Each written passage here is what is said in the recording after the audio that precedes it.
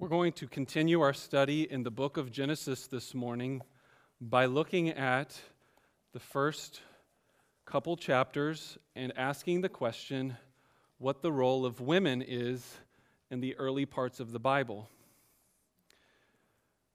Some people might think that the Bible in particular, Genesis chapter 2 that is, and other scripture passages, is outdated. That what it has to say about men and women, about families, it needs some 21st century modern changes. Here at Embassy Church, we believe that all Scripture is profitable for every generation, every ethnicity, every culture, and although it may take different cultural applications, we're going to go into this text with the assumption that it has a lot of helpful things for us today here in the United States of America in 2016. I'm not sure if that's the assumption that you have coming into this sermon message, but I just want you to know that we're going to look at this not with the eyes of skepticism or trying to explain it away or feel like we need to apologize for what the Bible has to say. Rather, here at this church, we've already established as members that we believe God's word to be true and helpful, and that even when it bucks up against the culture around us, this word is good for us. It is helpful for us. And maybe when we misunderstand it, or maybe when there's been bad teachings on different topics, clarity can be brought. But in general, I want to encourage you that God's word is good. And what it has to say about women is extremely good. And so I hope you have an open mind this morning and that you will join us this morning in the journey through Scripture as we think about the issue of womanhood. We're going to pick up where we left off last week in Genesis chapter 2, and we're going to read verse 18. The outline of this morning's message is going to go like this. We're going to look at what is not so good. Then we're going to look at what is very good. And then we're going to look at something that is the best. Not so good, very good. And then something that is very, very, very good. It's the best. Turn with me in page 2 of your Bible to Genesis chapter 2, verse 18. Then the Lord God said, "It is not good that the man should be alone. I will make him a helper fit for him." Well, is it obvious already what is not so good? It is not good that the man who was formed earlier in chapter 2, if you turn your eyes up in verse 7, then the Lord God formed the man of the dust from the ground and breathed into his nostrils the breath of life, and the man became a living creature. And God planted a garden, and then God placed the man in the garden. And then if you drop down to verse 15, this is where we were looking at last week. The Lord God took the man, put him in the garden to work and keep, or to serve and protect, and then commanded him not to eat of a certain tree in the garden, the tree of knowledge of good and evil. Verse 18 picks up and says, "It is not good that the man should be alone." Readers of Genesis 1 and 2 should see these words as striking, as maybe even startling, as quite a contrast from what we heard in chapter 1. If you're familiar with chapter 1 or you've been following along, you'll know that after every day of creation, except for day 2, strangely, but after every day of creation, day 1, God said it was good. And then day 3, it was good. And it was good, and it was good. And then finally, after day 6, the culmination of male and female, he says it was very good. All that God made was good, and then eventually, climactically, very good. So to now, before sin enters into the picture, before the fall of humanity and the curse effect of sin gets spread to all men and death enters the world, we have God himself saying, this is not good. Do you see the contrast between chapter 1? Good, good, good, good, very good. Something in creation is incomplete. It is not good. Why? Well, we could read through Scripture and realize that this passage is referring primarily to the idea of man and woman in marriage. But before we think about marriage, I think it's important for us to realize that more than just marriage is being considered here when we see these words, not good. For example, the writer of Ecclesiastes says, 2 are better than 1, because they have a good reward for their toil. For if they fall, one will lift up his fellow. But woe to him who is alone when he falls, and is not having another person to lift him up again. Again, if 2 lie down together, they keep warm. But how can one keep warm alone? The context here, I don't think, is about marriage. So young fellas, single guys, don't think about this as your next new pickup line. Hey, ladies, if I'm all alone, I can't keep warm. So 2 are better than 1. I'm just trying to be biblical.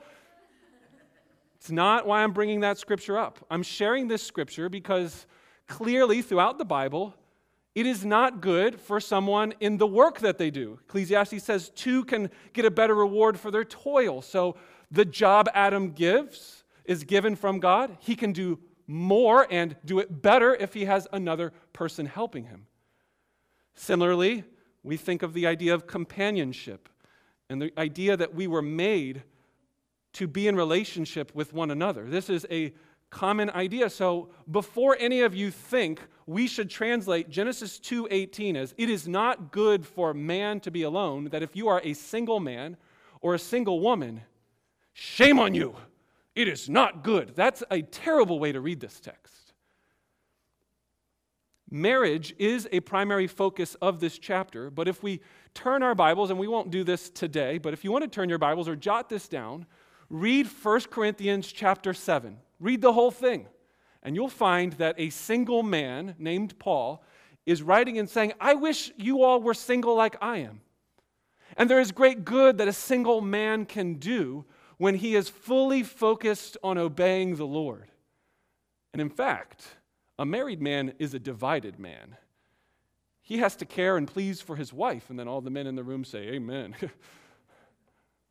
And then it says, women, you're also, if you're married, a divided woman because you have to care and please for your husband. And they're like, oh, yes. But the idea is this. In 1 Corinthians chapter 7, verse 7, Paul says that everyone is given a gift in whatever season that they are in. Some of you have the gift of singleness. You know how you know you have it? You are currently single. Some of you have the gift of marriage. Do you know how you have that gift?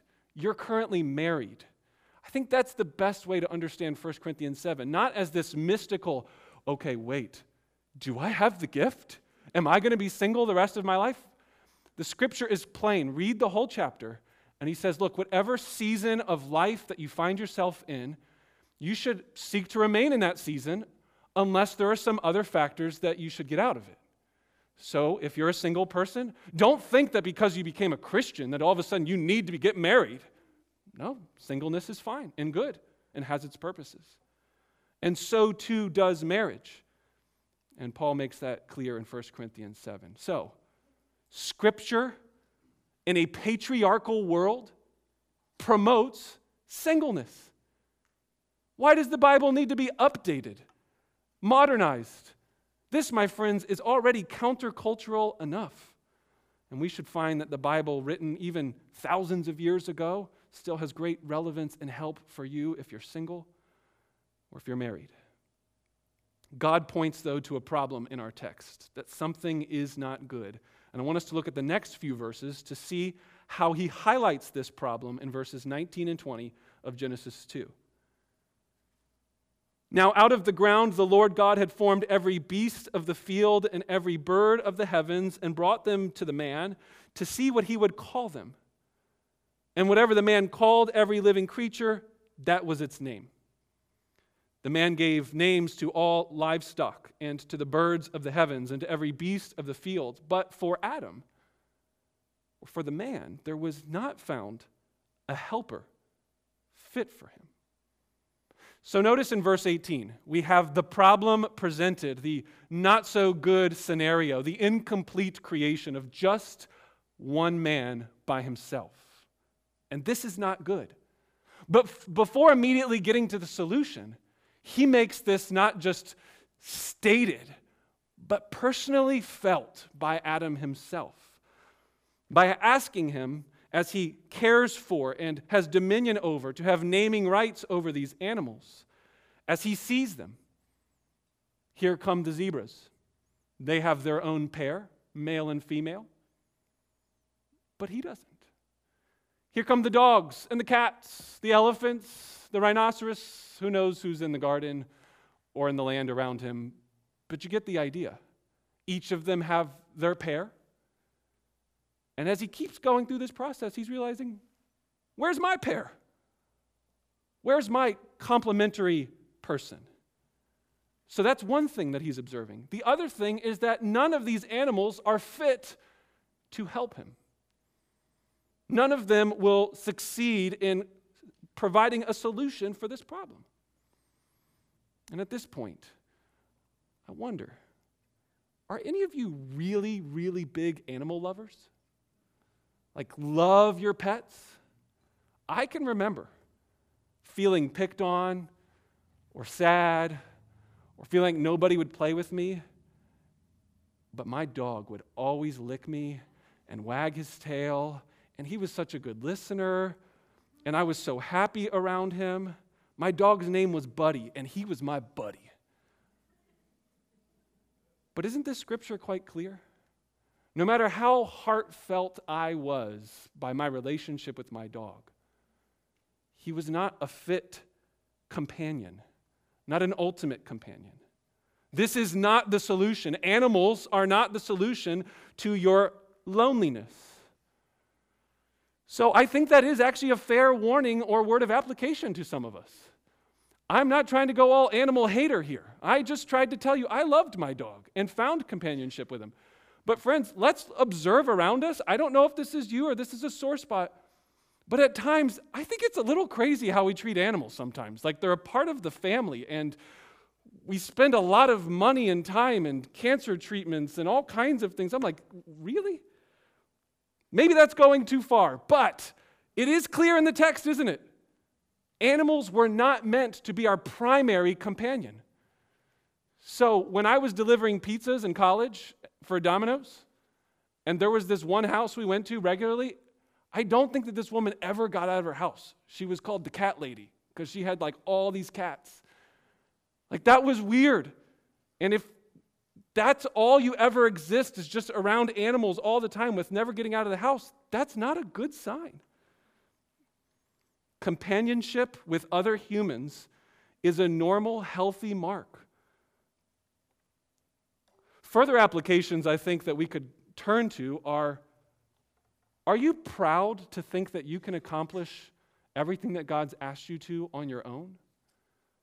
Should you not maybe apply these words to different areas of your life? It is not good that you do this alone. Do you ever try and fight sin alone and in secret? It's not good for man to be alone in his sin. Do you ever try and serve others by yourself and think that you're going to be their hero? It's not good for you to serve and help others alone. Do you ever think that I'm going to be the evangelist that's going to save the world? No, God has given the church, plural, corporately, to be his witness to share the gospel. It's not all on your shoulders to spread the good news. We do this together as a church, and it is not good for you to be alone or in isolation for your evangelism and service. God is a triune God and constantly and for eternity has lived in relationship with himself. Therefore, we reflect the image of God, as Genesis 1 says, male and female, in human companionship. So, I think one application you all should consider is, do you not just spend time with other humans, but do you spend time with other people that aren't like you? It's not good for you to be alone, but it's also not good for you to be around people that are just like you all the time, that have the same views as you, the same gender as you, the same ethnicity as you, the same age as you. I think this is one of the sad things we've seen in church the last few decades. This homogeneous unit principle, which means we're going to make the church about a certain demographic. We're going to have a young church, or we're going to have the old people traditional church, or we're going to have a church that's only for teens, or segregate the teens from the older people. I don't think that that's very healthy at all, friends. Here at Embassy, we want the church to be comprised of people from all over the world, from different ages, stages, ethnicities, that it is good for you to not spend time with people that are just like you. So sometimes we can isolate ourselves by ourselves, even with other people, because we're just hanging around people that are just like us. I'd encourage you, think through your life. What are ways that you can grow in godliness, grow in wisdom by learning from the people around you, younger, older, richer, poorer, different life stages, moms, dads, grandparents? We need each other. And here as a church, we've tried to schedule our meetings and our life as a church so that you would be able to live in community. It's very easy for some of you to come to church, sing songs, listen to the message, and then just kind of say hi and leave. But here we're encouraging you, don't do that. At least that's not for your good. It is good for you to be in community with other people. So that's why every week we either have a breakfast downstairs before the service or lunch after the service. You can sit at a table and learn about other people in the church and what's going on in their lives. That's why we have Bible studies throughout the week. And that's why even if you're like an introverted person and big groups are not your thing, we just strongly encourage you to meet one-on-one with someone or a small group of people throughout the week. Make it normal part of your life to live in community throughout the week here at Embassy Church. Dinners together. Retreats on the weekend that happened with a few ladies this week. Intentional spiritual conversations and even informal hanging out conversations. And lastly, men of the church, it is not good for us to be alone, which means we need help. No amens for that, ladies? Yes, the men need help. That's one of the main points of this text. Men, it is not good for us to be alone. Humble ourselves and listen to our wives. And even if you're not married, listen to other women around you. They will provide a perspective and have strengths that you will not have. So moving on to that point, we have seen and observed what is not good in this text. Let's see God's solution to what is very good. When male and female are created, Genesis 1 says, this is very good. So we turn now to verse 21 in chapter 2 and see that point explicitly. So the Lord God caused a deep sleep to fall upon the man, and while he slept, took one of his ribs and closed up its place with flesh. And the rib that the Lord God had taken from the man, he made into a woman and brought her to the man. Then the man said, this at last is bone of my bones and flesh of my flesh. She shall be called woman, because she was taken out of a man.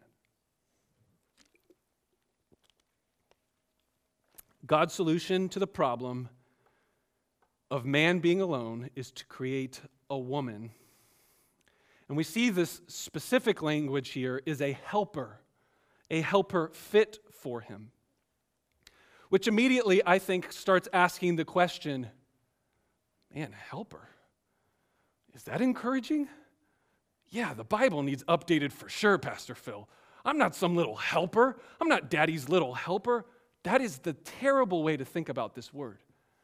The only times this word ezer in the Hebrew is used throughout the rest of the Old Testament, two contexts are being talked about.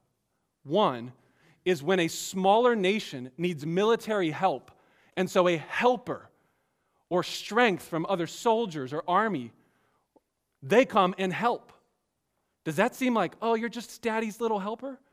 Or does that provide a sense of strength and resources that something is lacking and this person completes and fills it up so that they are full? That's a different image, isn't it?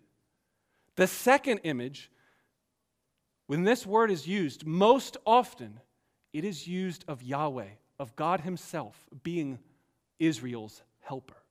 So ladies, if for 1 second you're doubting or questioning the Bible and whether it is pro-men and anti-women, think for a moment that the Old Testament is saying that from the very beginning, you were made to reflect the image of God by being a helper, by providing resources and strength and gifts and abilities that the man does not have, that he cannot accomplish his purposes without woman's help. Go woman, right? That's the idea that you should have when you think about this point. Helper is not demeaning. It is not saying that you're inferior. But on the other hand, feminists have said, well, if the relationship here is that we are one of military strength and we are similar likeness to God, well, then maybe we're actually superior to God. And that, my friends, is not true either. We should not take the feminist agenda. We should find biblical balance. Women are equal in dignity, equal in value, equal in worth before God, with male and female. We should also realize that the woman's role is extremely important and necessary and creates a creation that is very good with her in it. And without it, it is not good. That should affirm the woman, help her feel pride and a sense of esteem about who God has made her. Not pride in herself, but who God has made her to be. Furthermore, we should realize that all through the Scripture, especially in these passages, we see that men are given the role of headship, leadership. One of their roles is to protect and care for the women. If you weren't here last week, then you can go back on our website and hear the whole message on the role of men. But it'd be helpful for us to make sure we realize, as we affirm the goodness of women and the gifts of women to help men, we should make sure that we realize that part of their helping is going to involve submitting themselves to the leadership of men, both in the home and in the church. Did you notice that our passage says that in verse 19 that the man named every animal? Do a study in the Old Testament about naming and names in the Bible. The conclusion that I've come to is that it's a big deal.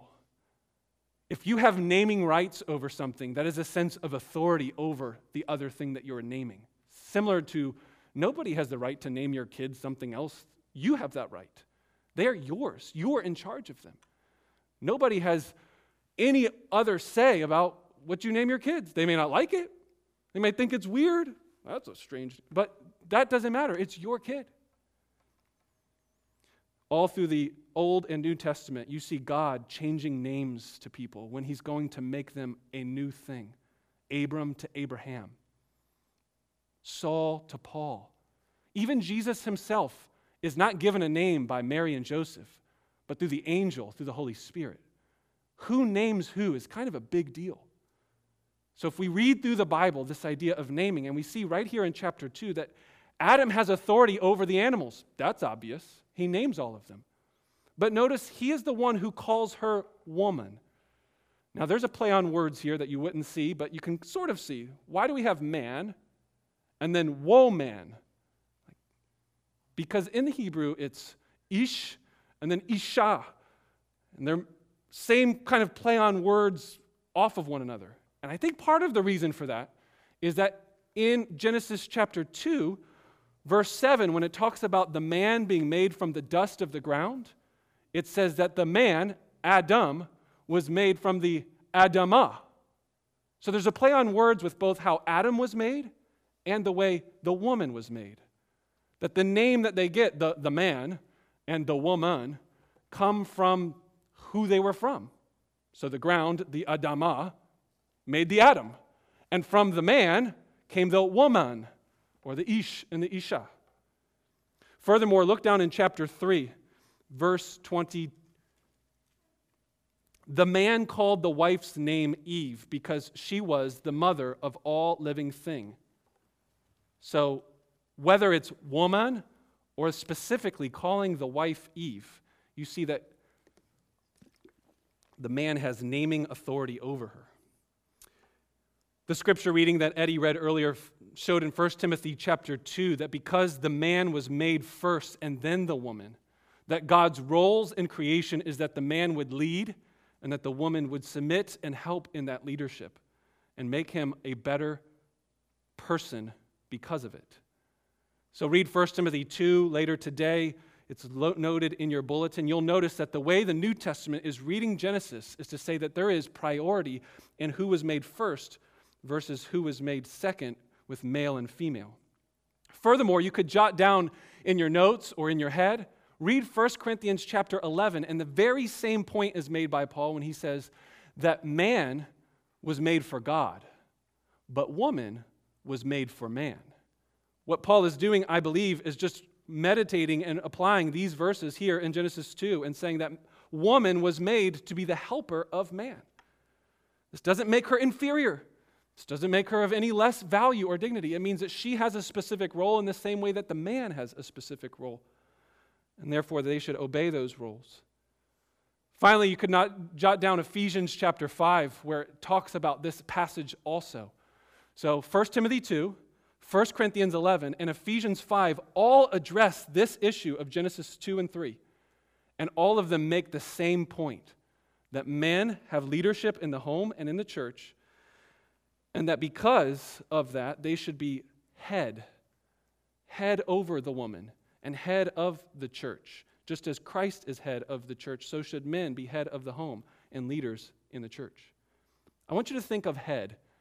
It's what the word literally means, a source of something. So if you want a word picture, what does head mean? That man is the head. So think of a river, and that the river has the source of multiple rivers going down. That was the way the word was used. So the source of many waters has a starting point. And so what the Scriptures is saying is that the starting point of woman comes from man, and out of man comes all the other people, including woman. Furthermore, you should understand head also has the connotation in the same way that the word author in English. If I write a song and we sing it on Sunday morning, who is the author of that song? Me. Who is then the authority? There's the word having a double meaning and usage. Who has the authority of what the song means? If you're like, well, I kind of think that song means this. And I'm like, no, I wrote the song. I know what the song means. This is what I intended for that song to mean. So when I wrote it, I'm the author of it. And by being the author of it, I am the one that determines its meaning. Furthermore, God as ultimate authority has made man, head over woman, and the source to have authority over her. And as we talked about in great length last week, not to domineer, not to rule and be a dictator, but to be a servant leader who lays down his life like Jesus did.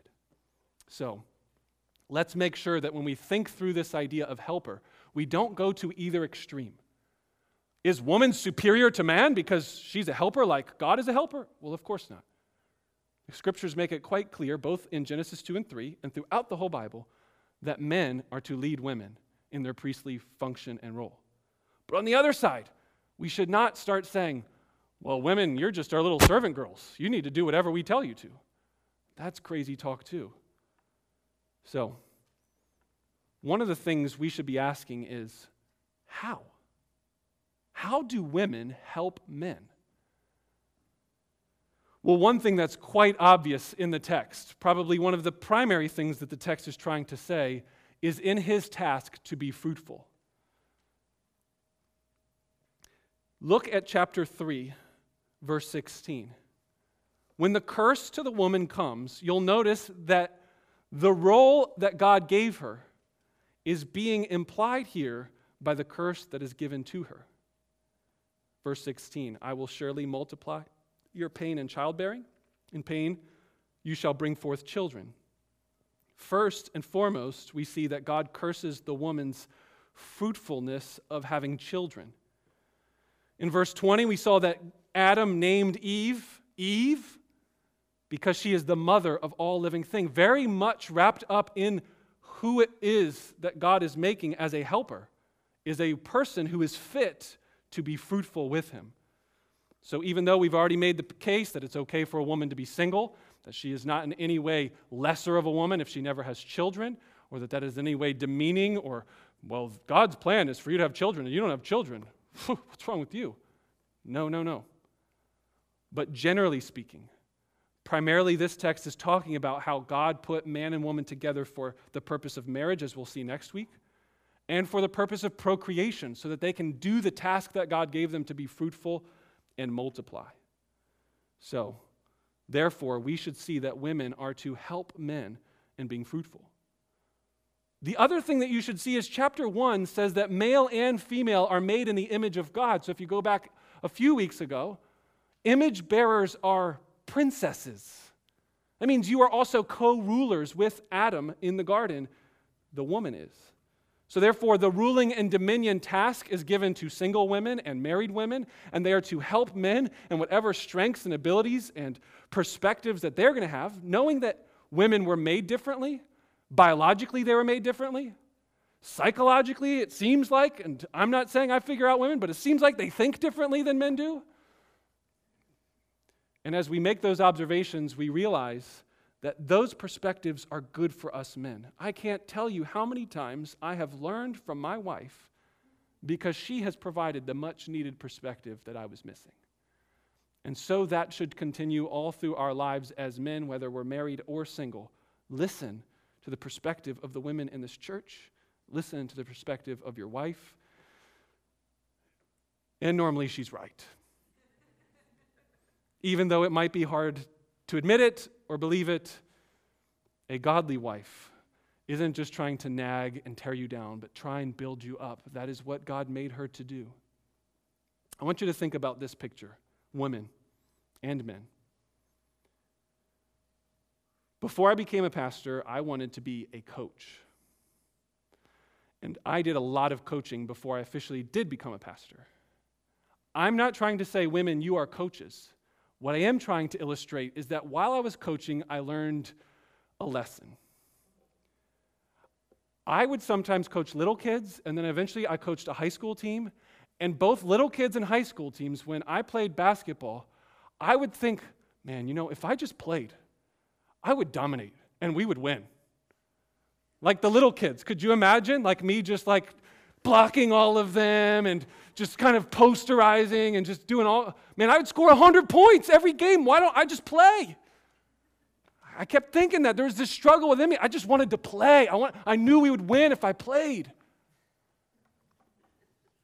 A teacher or coach is better than the people that they are teaching or coaching in certain areas.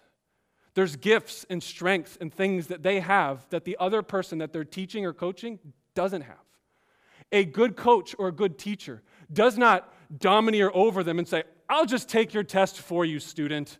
You're struggling here, and I will help you by taking that assignment, writing the paper for you, and giving you 100. That doesn't help him.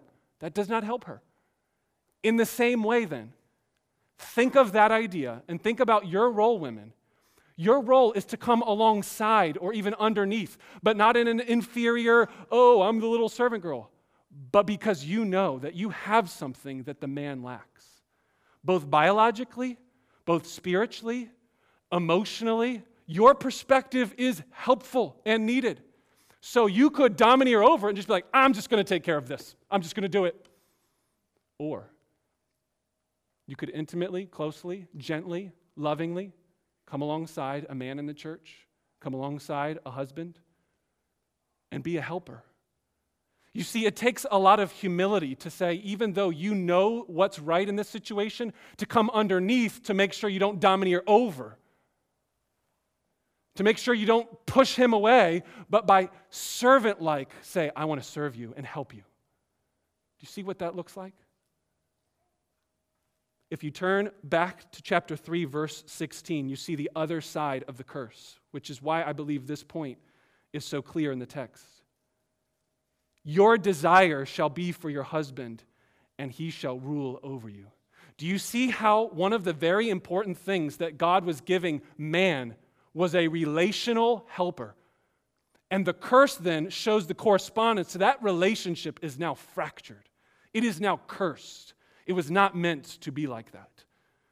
The word desire, if you read over in the next chapter, is the same word used when Cain and Abel, and it says sin is crouching at your door and its desire is for you in chapter 4, verse 7. Same word, same idea. But you should rule over it. To understand what's going on in verse 16 of chapter 3, we need to compare chapter 4, verse 7 and see that in the same way that sin is overbearingly desiring Cain in that chapter. In the same way, women will want to just overrun her husband. And she's like, I know the right thing to do here, and so I'm just going to do it anyway. That does not help him. In the same way that it doesn't help me to step out on the basketball court and be like, I'll just play for you guys. You guys sit on the bench. It'll be me against all these other 5 little kids. That's silliness. And women, that's what happens when in our sin, we choose to usurp the plans of God, go over men, and not come beside them or underneath them and say, I want to help you here, like a teacher sits down next to the student and says, let me teach you how to do this better. Let me help you. Let me provide a sense of perspective here and encourage you because I love you. I don't know what you think is harder. The man, as I said last week, men, we do not have an easy job here. We have to lay down our life like the Christ laid down his life for the church. That's a tough calling. But some of you women are listening to this like, well, Pastor Phil, this is no easy calling either. I have to submit and come underneath of this sinful man sitting next to me today? What? Both of us in our callings must die to ourselves. Both of us must die as we serve and as we encourage the spouse and the men and women that God has given us. I don't know if that sounds about right to some of you. And you're like, yeah, it feels like dying. But it should feel that way because when sin came into the world, death came through sin and cursed the relationship that sometimes it will really feel like you're just dying. And the idea of submitting yourself to men who are not respecting you like you should, not saying that you should be abused by them. Women, if you are being verbally or physically abused, know that you should not stay in that situation. Even our government leaders would not say that you should tolerate that. There's something called domestic violence, and men should be put in jail for that. And your elders will help you and fight for you if that is what they are doing. But all men that we submit to will be sinful. All of them will be broken. Therefore, your marriages, your friendships, your family members, you're to come alongside them and underneath them, even when they fail, and be patient with them. Which brings us to our last and final point. The best. Jesus. Do you know that last week we realized that Jesus is like the man who is the head, who lays down his life for the bride? The gospel is pictured by a man who takes responsibility and lays down his life to protect his bride. That's the gospel. That's what Ephesians 5 makes so crystal clear, that marriage is about picturing that. But did you know that women, the gospel is not just pictured by men. The gospel is pictured by your humble submissiveness to make yourself low and come underneath and beside someone. Jesus Christ himself submits to the Father. Read through Philippians chapter 2 and see if this does not have womanhood written all over it. The God of this world did not count equality with God a thing to be grasped, but he humbled himself. He took on the form of a servant, and he became obedient even to the point of death on a cross. So that through the death of Jesus Christ, as he came low, as he came under, as he came beside humankind, he served as a helper, a mighty helper. And boy, do all of us, men and women, need help. Have you thought about that recently? You need help. You don't need help like you're in the ocean and it feels like you are drowning and you are just trying to stay above water, and what you need is Jesus to come as the life raft to save you. No, no, no. You need more help than that. You have sunk down to the bottom of the ocean. You are dead in your sins and transgression. You have already drowned. Don't think that you're just managing everything okay. No, no. Sinners who have sinned against a holy God are at the bottom. You need a rescue mission. The sort of help that God gives is not that you have a broken leg and what you need is someone to just come alongside of you and be your crutch to help you go. No, you are paralyzed. You're the man who's been paralyzed his whole life, sitting on his mat. And Jesus comes to him and says, pick up your mat and walk. That's the kind of help we need. If we want to walk faithfully in obedience to God, we need help where God changes us and transforms us. Not a little bit of help to put us over the edge. Whole help. Transformational help. You are not a little bit nearsighted and you need perspective or glasses to help with your bad eyesight. You are blind. And God comes through Jesus Christ and brings help to you by opening your blind eyes, the same way that he spit into the ground and he made mud and he put it on the man's eyes. So God wants to open your eyes to your need for his help. One of the greatest problems that all people have is their failure to see how much help that they actually need. The saddest thing I hear as a pastor is when people say, well, I'm doing pretty good, and that, my friend, is never going to be good enough. The gospel message starts with terrible, bad news. You need desperate help. You need CPR help. You are not just lost and on the wrong road, and you just need a little help to get back on track. No, you have been heading down the wrong road intentionally, deliberately. In your rebellious sin, you're running from God, and God needs to stop you in your tracks and say, go the other way. Turn around. And through Jesus Christ and his grace, he has put a cross in your tracks so that you do not just see a God who says, turn the other way, but a God who comes down below you and humbles himself and says, turn the other way. I've already gone down this road to the very end, and it leads to hell. I have died for you. Turn around. I'm giving you help now. God wants to give you this kind of help. Life-changing, transforming help. The same way that God gave Adam help and provides help for him, so God has provided help for us.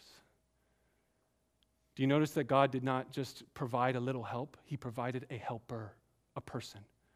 The gospel message is that God provides a person. It was a person, not assistance, not money.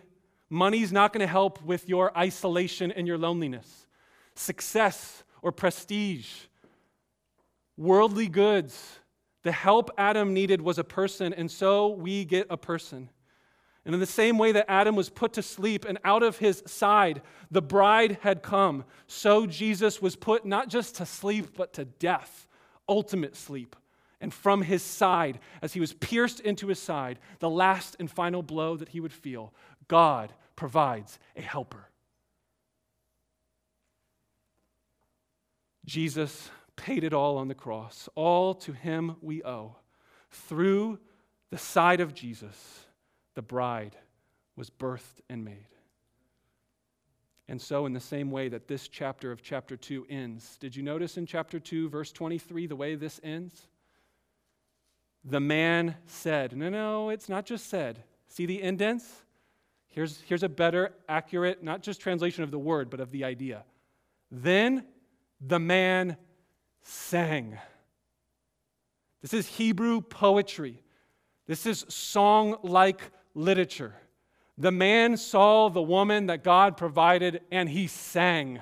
He was joyful. At last, finally, saw all the animals, named them all, no helper fit, but at last, finally, a helper has come. If Adam felt that way when he saw Eve, how much more should you and I feel when we see God's help through Jesus Christ? At last we have somebody who is bone of our bones and flesh of our flesh. God made human. God made man. He came beside us and came under us. He took on flesh. Are you going to rejoice as we sing these next few songs and say, at last? I hope you are. Let's pray.